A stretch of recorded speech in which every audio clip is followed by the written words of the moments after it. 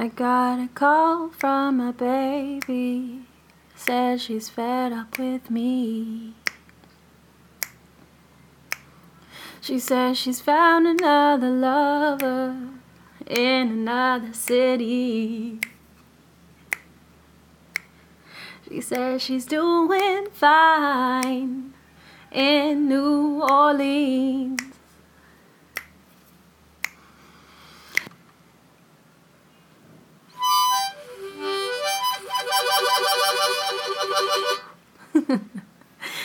Welcome back to Sharkasm Radio.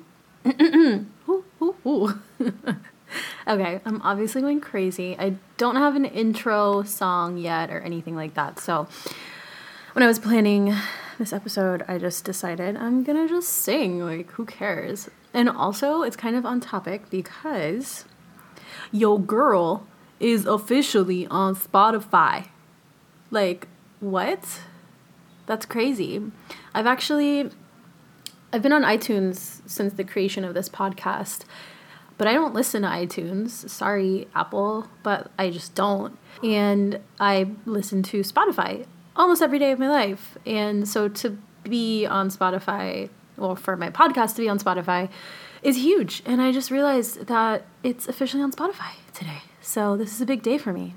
So yay. This is like a musical themed podcast, I guess, now, because we're on Spotify. So this episode is going to be a story time. So this episode is going to be about my recent trip to the Andes. So one of the reasons I haven't put out a podcast in a while is because I've been very, very, very stressed out and anxiety filled about my trip that I got back from on Sunday. And I'm also working on a big move. So all of those things put together meant that all of July for me was crazy. And yeah.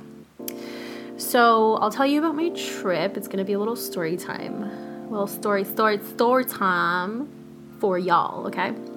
So I started planning this trip with 3 other friends.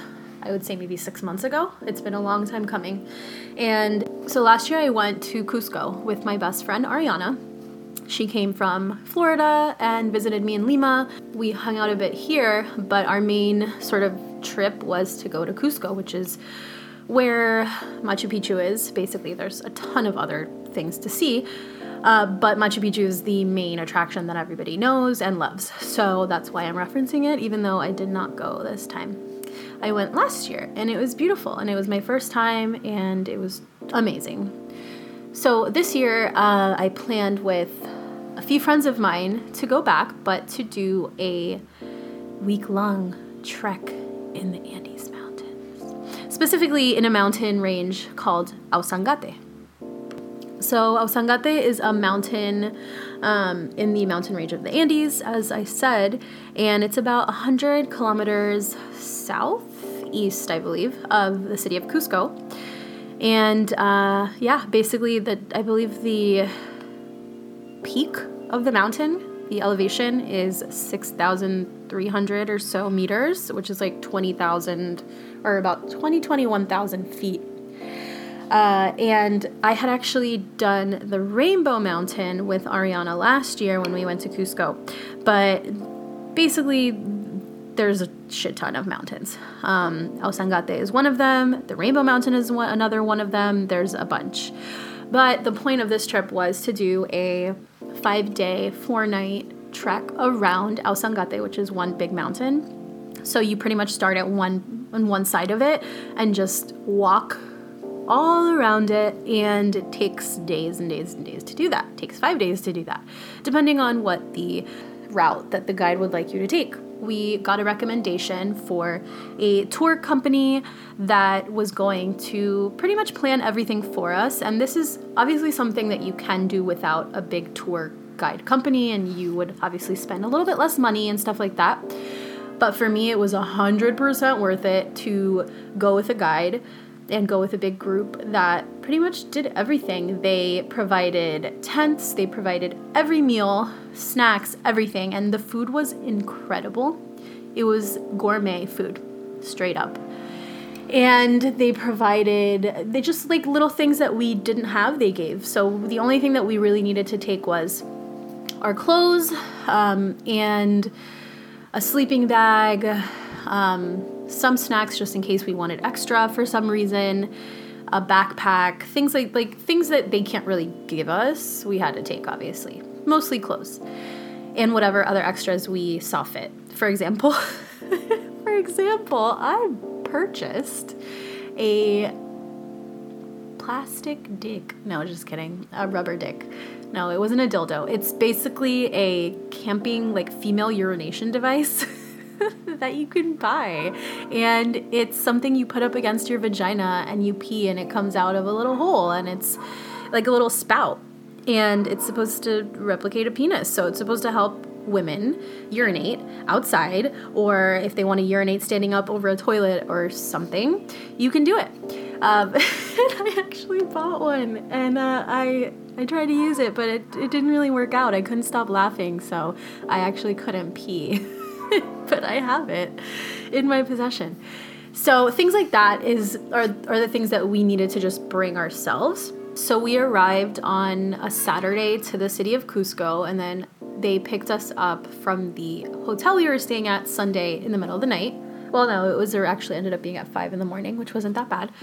So the first thing that really not shocked me about Cusco because I knew, but just that was kind of uncomfortable for me, was the cold. It was really cold when we got there. And of course, it's cold in Lima right now, but the cold in Cusco was crazy. But the good thing about Cusco, which Lima is lacking, is sun during the winter. So when it's cold there, it's still sunny, usually during the day. Really freaking sunny. But in Lima, the sun kind of hides for a good 6 months. And it surfaces every now and then. But mostly it's gray in Lima. But Cusco's awesome and sunny all the time and gorgeous. It's just cold at night. So we arrived in Cusco, we ate, we actually tried to eat really light just to be good for the next day. We were picked up at 5 a.m. and we started our 3-hour bus ride. You have breakfast and then you start walking, and that's like your starting point. And our guides basically gave us a little rundown of what was going to happen that day, how everything was going to go, what we needed to take with us in our backpacks we were going to be carrying on our backs while we walked, and what we could leave with the horses and donkeys that were going to carry the rest of the stuff, things like that.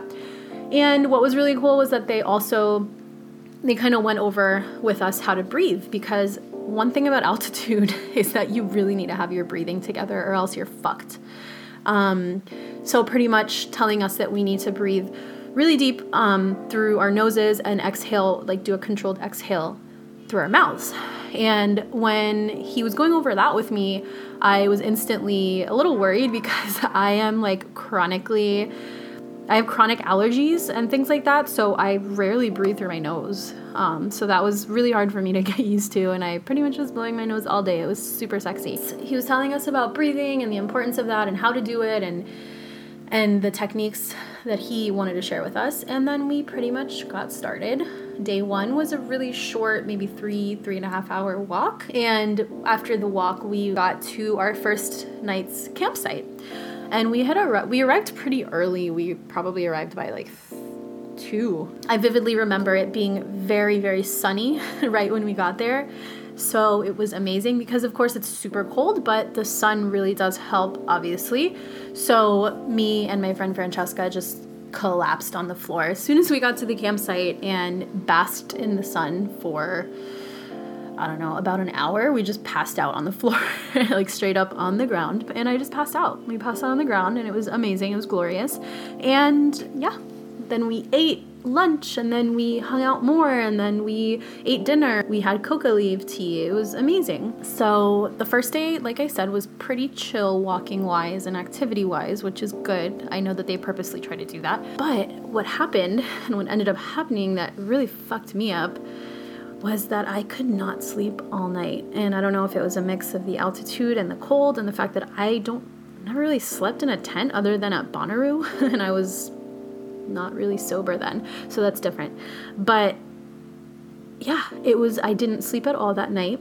Francesca and I were in a tent together and we could not sleep. We were both tossing and turning all night. And we went to sleep pretty early, I think around like 9. It was a horrible night of sleep, a lack of sleep.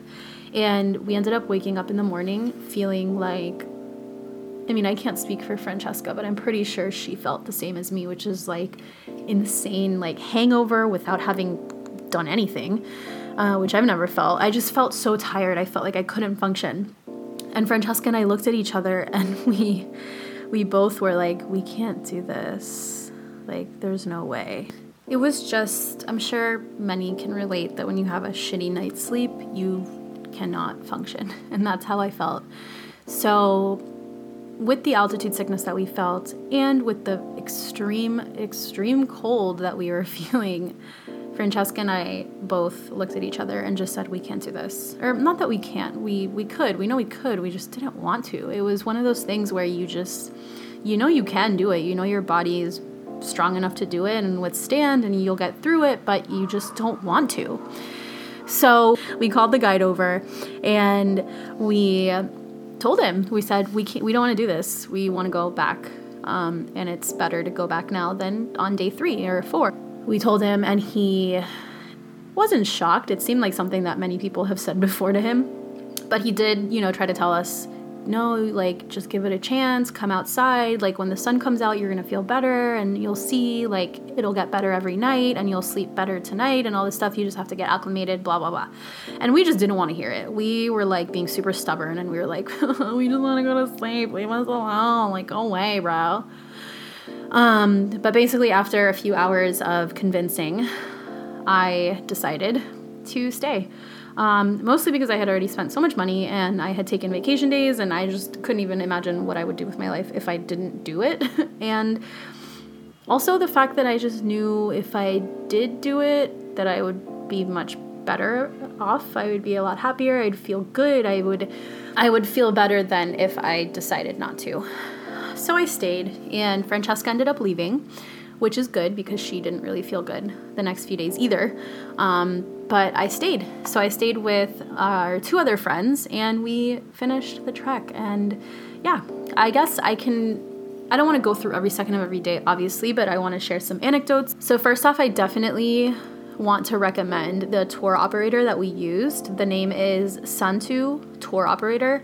You can follow them on Facebook and all that.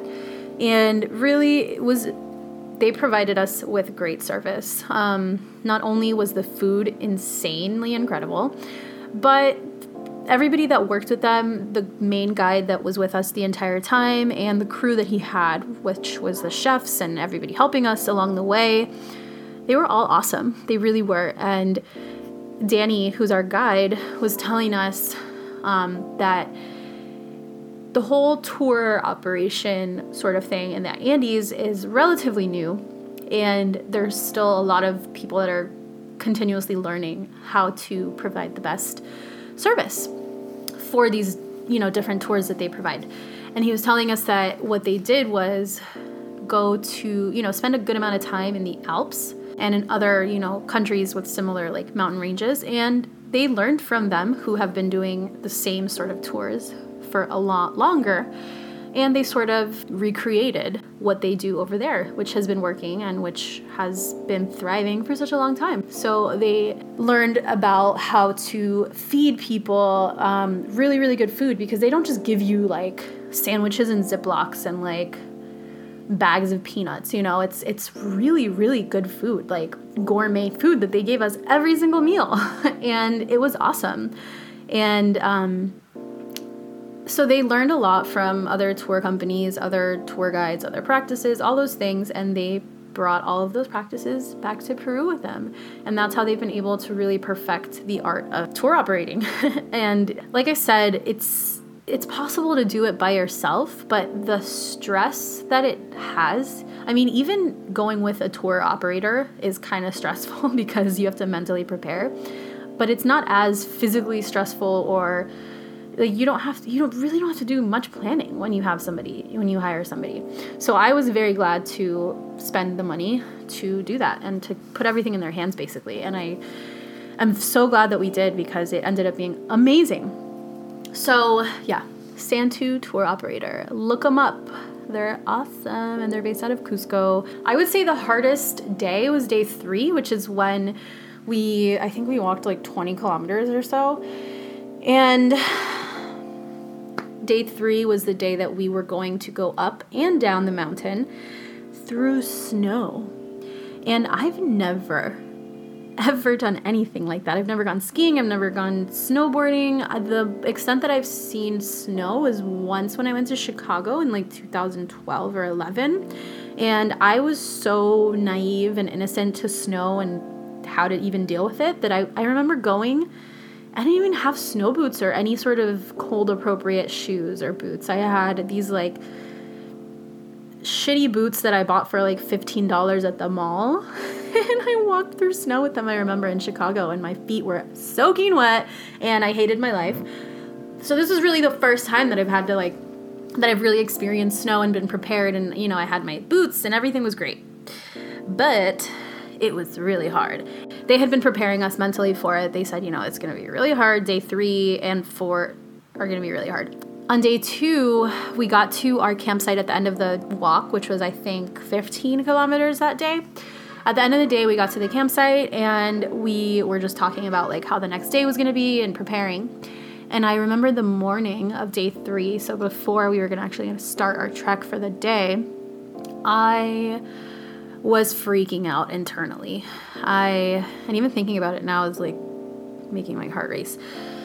But yeah, I was just so terrified. I realized during this trip that my anxiety is a lot worse than I previously thought. Because I've always lived in places that are really loud, like big cities. I've always been surrounded by noise, even here. I'm sure you guys can hear the noise in the background because I live near a big street. But I feel like being in the mountains and being in the quiet, like in the complete quiet, made my anxiety louder in my head. I don't know if that makes sense, but that's how it makes sense to me. But being in the city surrounded by noise all the time and people, your anxious thoughts sort of blend in with the background noise. But being in the mountains really made me listen to my thoughts, and all I could think was, you're fucking crazy, bitch. Like, calm down. I was thinking a mile a minute. I was thinking about the dumbest things, just thinking of unlikely situations and convinced that they would happen. I was terrified that I would fall off of the horse because there were several moments where I had to hop on the horse because I couldn't walk anymore, or I couldn't breathe while walking, pretty much. And in the moment where you're on a horse and you're supposed to feel safe and like you can rest for a little bit, my heart was racing then even. And I kept thinking, oh my God, this horse is going to kick me off and I'm going to land on a rock. I'm going to hit my head on a rock. I'm going to die. I'm going to fall off this mountain. The horse is going to fall on me and smush me. I'm going to break a leg. Like, I was thinking a million crazy things that were going to happen.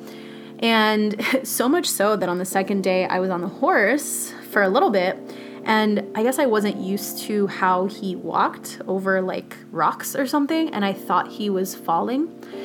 So I jumped off of him. Like, I just jumped off of the horse, and everybody was so confused. They're like, what happened? And I just said, I don't know. I just got scared and I jumped off of him. It was wild. So the morning of day 3, like I said, I woke up with a lot of anxiety. We were eating breakfast and I couldn't even eat. My stomach was in knots. And I remember telling my friend, I was like, I'm really fucking scared. And he was like, why? And I just said, well, I feel like I'm going to die. And like, that's not something I want to think, that's not something I should think. It's not good to go into a situation like that. So I recognized that those thoughts were not going to do me any good, and I recognized that energy is not going to bring anything productive or beautiful into my day. So what I did was I walked to, there was a little river that went through our campsite. So I sat down next to the river and I tried calming myself down, and I looked at the water, and water is very calming and peaceful, and even the sound made me feel a little bit better. And I sat down and I just started crying. I started crying really, really hard. I started bawling. And I decided that I couldn't go into the situation in the state that I was in. But of course I had to, I had to continue. I had to go on. I couldn't just not do it. So I told myself, or I came up with a mantra that I decided I didn't even decide. I just started repeating it and repeating it. And I ended up repeating it throughout the entire trip. When I was walking through any sort of sketchy areas where I got anxiety and felt like something bad would happen, the entire time I was on the horse, I would repeat it. And the mantra was as follows: I am strong. I will do this. If I fall, I'll get back up. So I repeated that over and over again, like I said. And that's honestly, I think, one thing that really saved me, because if I didn't have that, I would have just been going crazy the entire time. So I used it to my advantage and I got through it. Day 3 really was the hardest, but I had set it up in my head to be this insane situation that it wasn't at all. I thought it was going to be a situation where if I slipped even a little bit, I would completely fall off the mountain and be dead. But of course, just like a lot of things in life, a lot of things that you think are going to be insane and scary end up not being so scary at the end, when you actually face them. So I got through that day and I cried. I cried while I was walking, because it's crazy to build something up so bad and so gigantic in your head, and then to finally get there and finish it. It was incredible. So that was day 3. Day 4 was also pretty hard. It wasn't as much scary ups and downs, but really the entire trek was very, very, very demanding, not only physically, I think more mentally than physically, because physically I had been preparing for it and training for months and months, so I knew physically I could do it. But really, there's the things that you can't really help are the things that are the hardest, which is number 1, the altitude, because the altitude makes it so that you really can't breathe, because there were moments where I had to walk 5 steps and then take deep breaths and then keep walking. And it's really hard to manage that, especially I feel something that I learned from yoga years ago is that we don't breathe properly. We don't give attention to our breath nearly as much as we should. We are used to little breaths here and there and like panting and, breathing between when we talk, but really we need to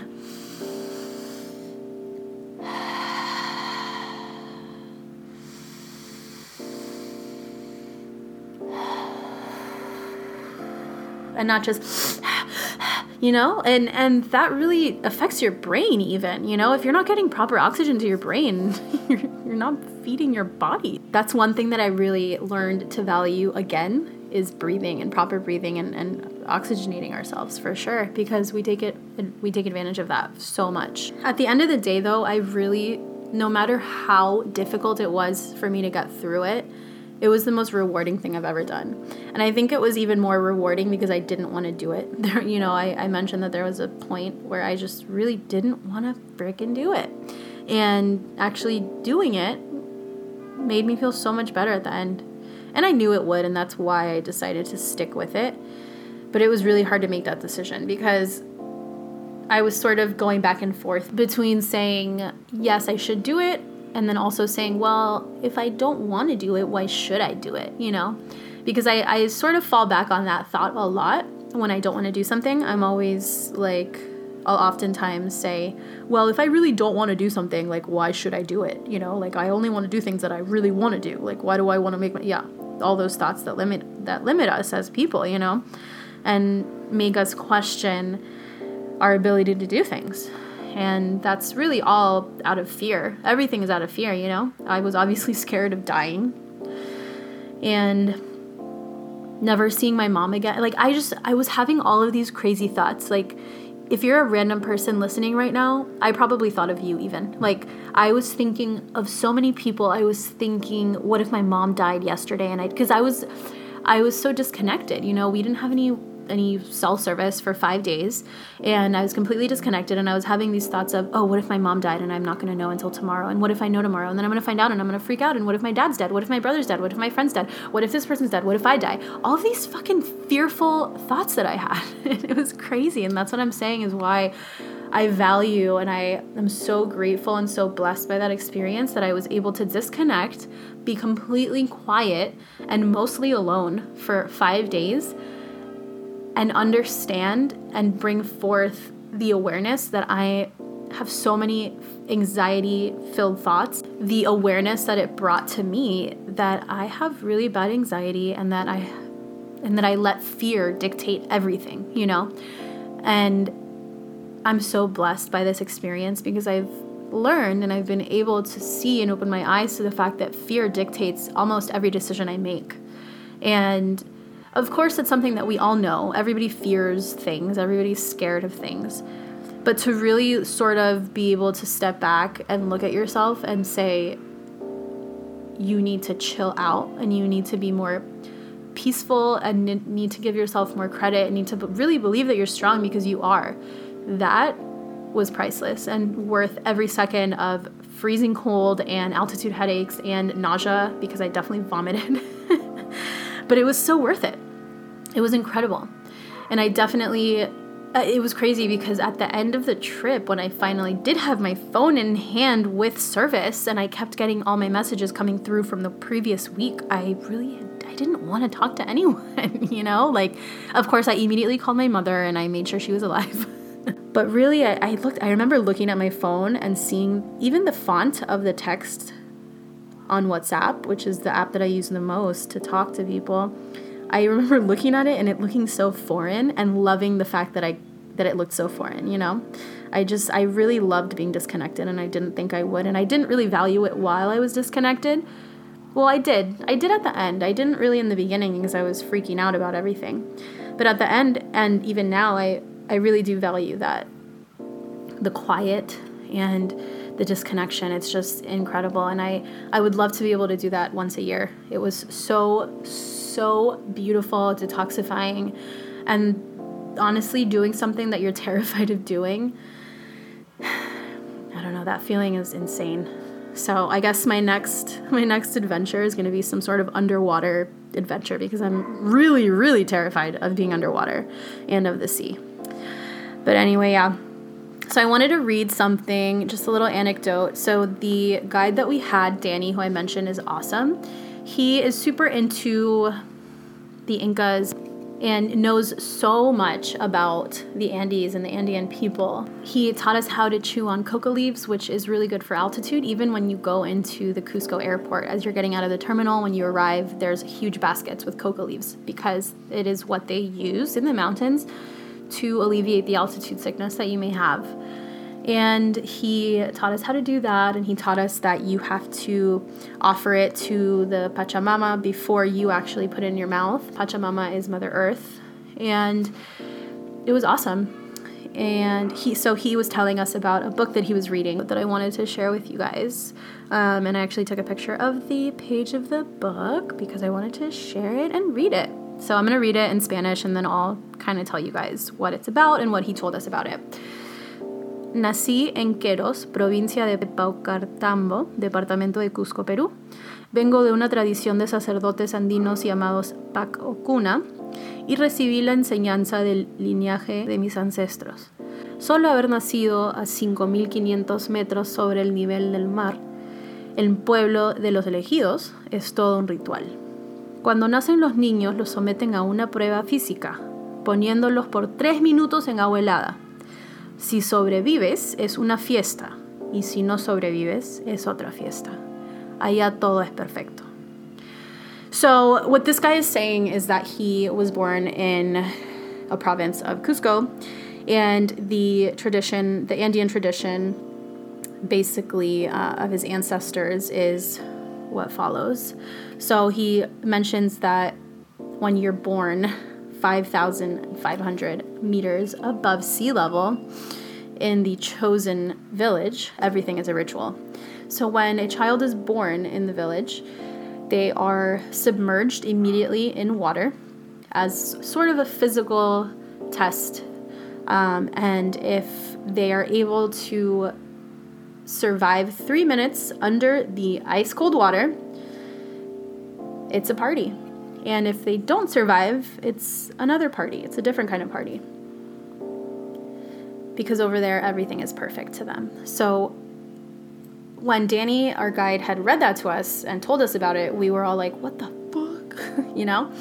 But he explained to us that in the mountains, I mean, everything's different there. And like the book says, everything's perfect there. They don't mourn really death like that. They submerge the children, the newborn children, underwater because their belief is that if the child doesn't survive in that first physical test of their lives, they're not going to survive the rest of their lives in the mountain. If they do survive, that means they are fit to live in the mountains. They basically believe that if the child doesn't survive that first test, they're not going to survive anyway. At some point, they're gonna die anyway, so they rather just cut it out, I guess, in the beginning to not make the child suffer. It probably sounds crazy to all of us, but they're actually really peaceful people, and it's a beautiful, beautiful thing to witness.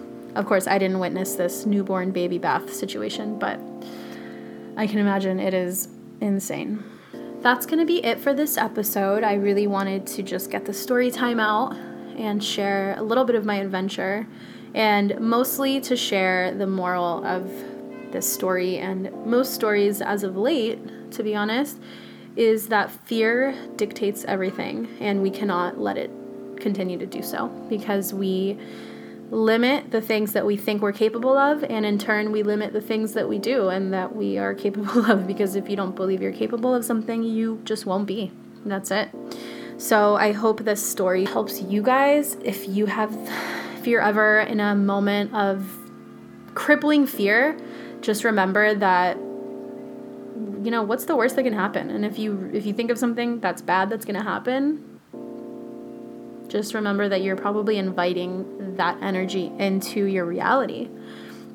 So the best thing you can do is just face fear face first and punch it in the face, kick it in the balls, and just do what you got to do. If you know something's going to make you happy and make you feel good, don't let fear limit your actions, because you're going to regret it. Probably. I don't know. You tell me. I want to give a special shout out to North Face for sponsoring this episode. No, just kidding. Definitely not. I'm a Columbia gal. No, but really, thank you guys a lot for pushing me to keep doing these episodes, staying on my ass about it, telling me what you want to hear, giving me feedback, all that stuff. You guys are amazing. You're the reason I wake up in the morning. You're the reason I gotta sleep so peacefully at night. Anyway, so that's it for this episode. I love you guys. I don't know how many times I'm going to say it in this episode. If I had $1 every time I said it, I'd be rich, bitch. I guess I should just play the harmonica again. So this song is going to be my interpretation of how I felt before my panic attack on day 3 of my trip and how I felt after I finished it. So it's going to be a progressive song, as they usually are. Stay tuned.